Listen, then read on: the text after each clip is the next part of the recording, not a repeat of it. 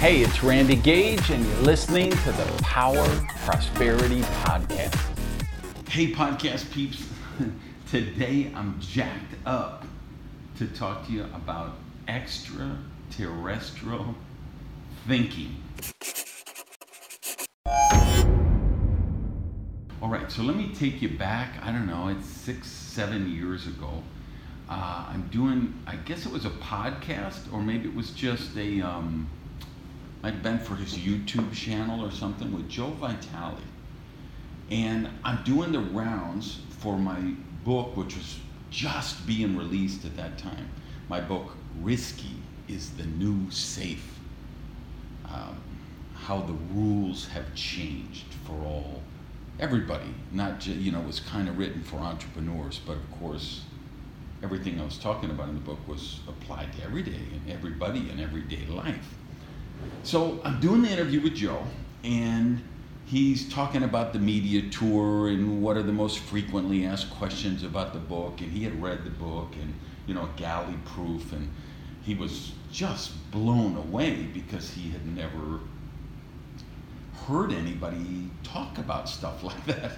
Not even talk about stuff that way, meaning he had never heard anybody just talk about stuff like cloning and how cloning would work and what would happen at the Thanksgiving dinner table when, if Jones and Son hardware store realized, well, we don't have to hire any more employees, we just have to clone more of Julio, who's our son. We just need 11 Julios. I'm talking about, well, how does that work at the Thanksgiving dinner table when there's 11 or 12 identical clones? And how does that work when they go for their driver's license? And how does that work at passport control?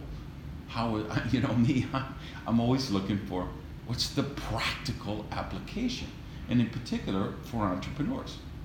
So I'm going through this, and I'm sharing the process with Joe, and he's asking about these questions, and I say, all these radio guys and all these TV ladies and all of these newspaper columnists and book reviewers, they're all asking me the wrong question.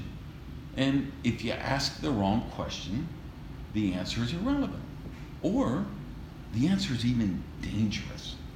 So he says, so what do you mean? Like, what's the wrong questions that everybody keeps asking you?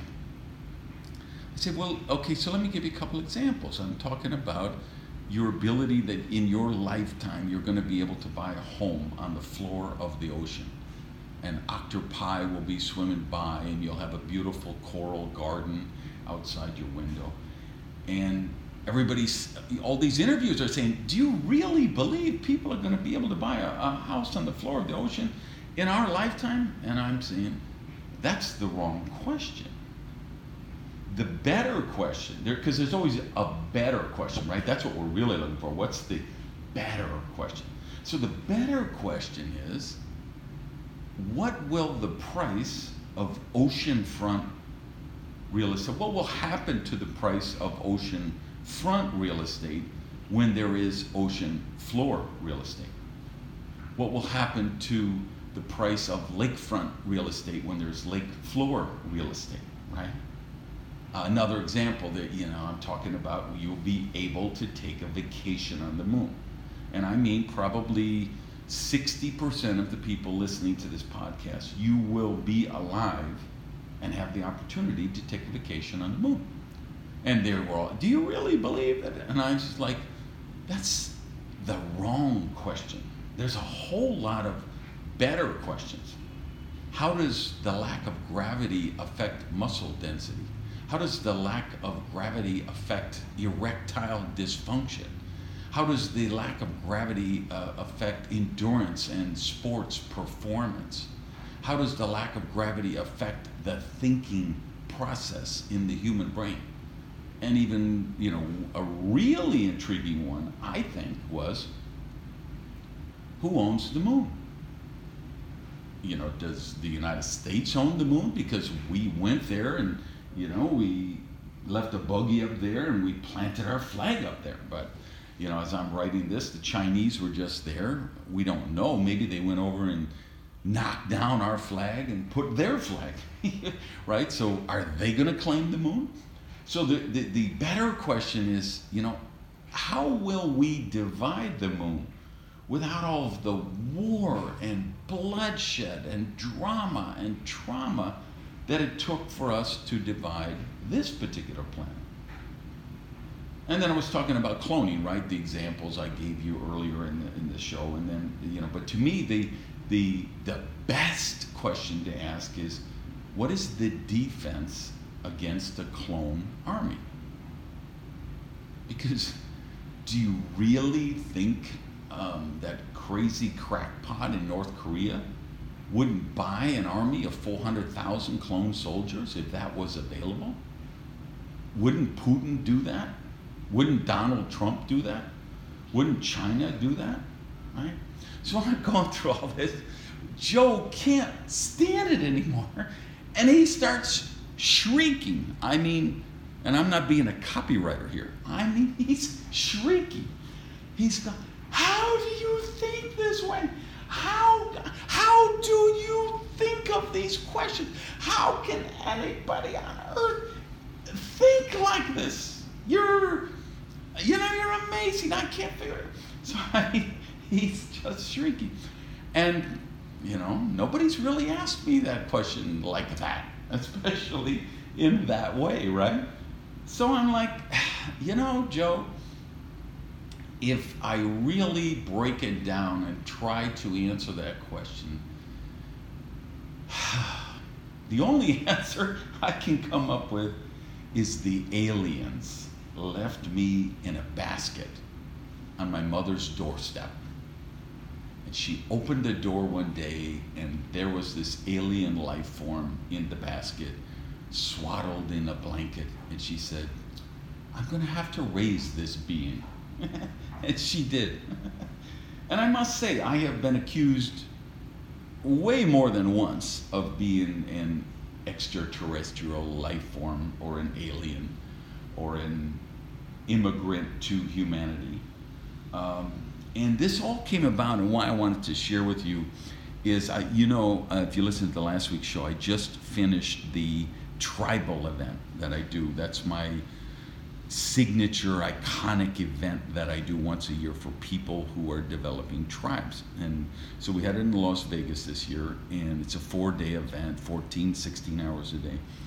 And we were at the very, down to the final stretch. It was like we were going to end Sunday at 5 p.m. And it's like 20 to 5. And Greg Williams, who's there, one of the attendees, he says, I need to know, how did you develop that thought process? And so if you're following my blog, you're going to see I blogged about it today. I'm going to probably blog about it for a few days, right? Because I want to explore this topic, and this is what I want you thinking about today and this week. And I hope you'll follow the blog and what we're doing here on the podcast, because I think you'll get it in a couple different mediums, and it will percolate in different ways through your conscious and your subconscious mind.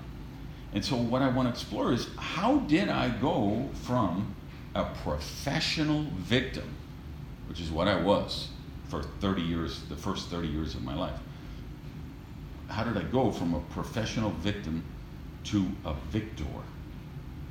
How did I go from this default setting of, well, that won't work.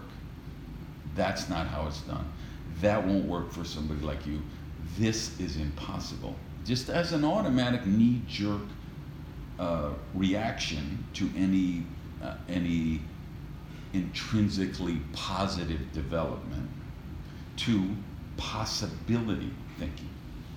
And Greg was really fascinated with that and asked a question, because I was sharing my early times as an entrepreneur. And when I lived on $7,000 a year and ate macaroni and cheese 3 times a day and just pushed every penny back into reinvesting in my business and growing my business and the struggles I had as an entrepreneur.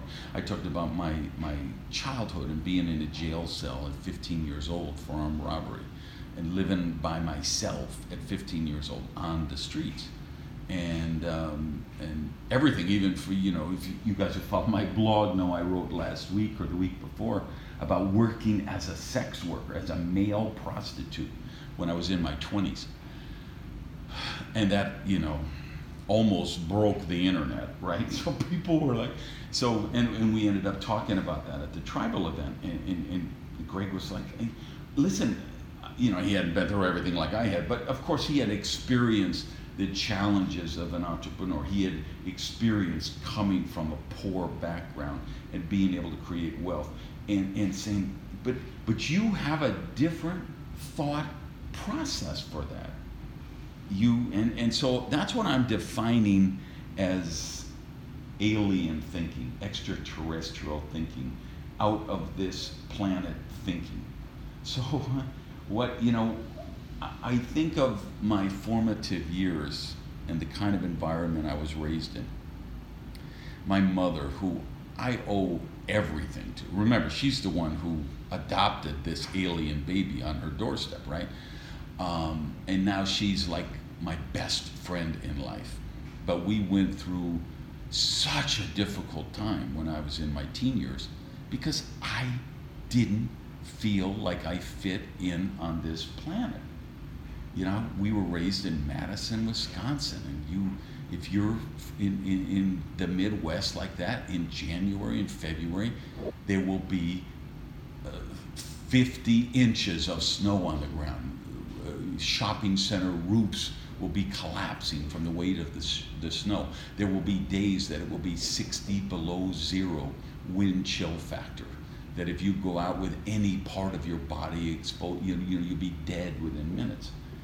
And I'm watching on TV, and there's a Super Bowl in Miami, Florida, and Don Shula and the Miami Dolphins are playing.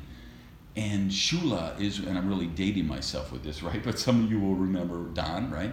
Coach Shula, who I got the chance to meet later. We actually ended up sitting next to each other on an airplane ride. So I remember, which was such a, perfect, culmination for me in my life, because there I was at 12 or 13 or 14 years old, whenever it was, watching the Dolphins play on TV in the winter time. And Shula was wearing a polo shirt with short sleeves and sunglasses. And it was like 70 degrees. And I was like, why would anybody live in this place I'm living in January if they could live in a place like that? And that's why at 16 years old, 16 and a half maybe, I had an old beat up Dodge Satellite that my mother had helped sign the papers for so I could buy. And I quit my job and loaded up everything that fit into the Dodge, gave away everything else. I had nothing to sell. Gave away everything else. And I drove down to Miami, where I had no job, no house, no connections, didn't know a soul in the city.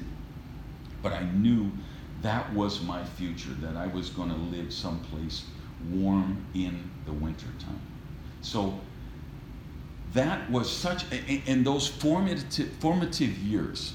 So my mother, again, who I love dearly, and my best friend, and I can say, as much as I love her, that she raised me with what I will create as a new scientific classification for research papers around the universe. She raised me with worst case thermonuclear meltdown scenario syndrome. Meaning, in my house, if you were, walking across and you tripped on something on the floor, my mother didn't say, careful, you'll fall. My mother said, careful, or you'll fall down and break your neck.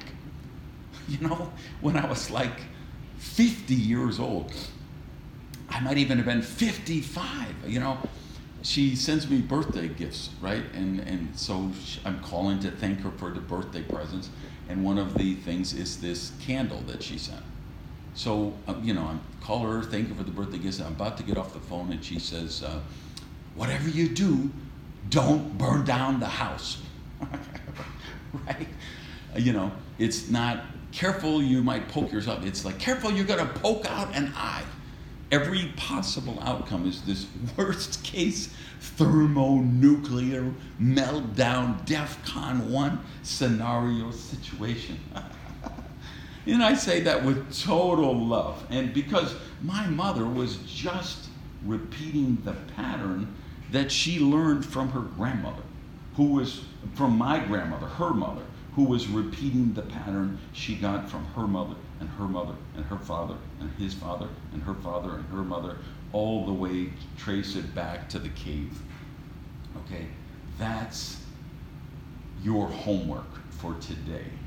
I want you to, because I'm going to break up this topic. I'm going to wrap this up now, and because here's what I want you to think about. Okay, that process from victim to victor, from impossible to possibility thinking, how does a complete and total transformation like that take place? And I know you might want a podcast where everybody just says, okay, here's the 5 secrets to the meaning of life, and just write these down and study them, and then you're going to live healthy, happy. No, I don't do those kind of podcasts. I do this podcast for people who want to think, who want to become better critical thinkers, who want to challenge premises and unfold into the highest possible version of themselves. So I'm not going to go further, although I do have 8 elements that I isolated as I've really been studying this since Greg brought it up. And you'll see them if you follow along on the blog every day. I don't know how many a day I'll do.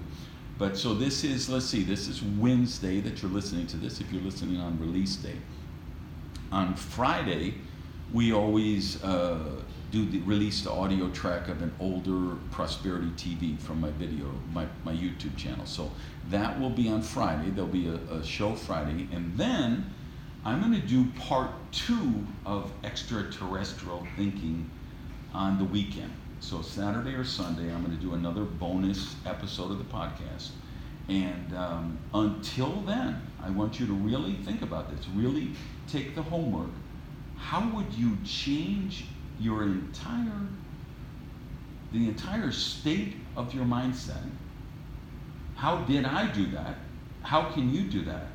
How can you rewire the process of how you think? And the last thing before I go, personal favor to me, if you like listening to a podcast where somebody challenges you to think in new and different ways, would you please rate this on iTunes, and would you share it in social media, or just email, send an SMS, a text to somebody you know who would love this level of challenge in their life, and say, hey, you got to listen to the Power Prosperity Podcast from this alien named Randy Gage. All right, go out and have an amazing day. Peace. Hey, thanks for listening to the Power Prosperity Podcast. Do me a favor and practice the circulation law of prosperity and tell people about Prosperity TV. So if you would, just put something up on your Tumblr, your Twitter, your Facebook, your YouTube. Let people know what you think of the Power Prosperity Podcast.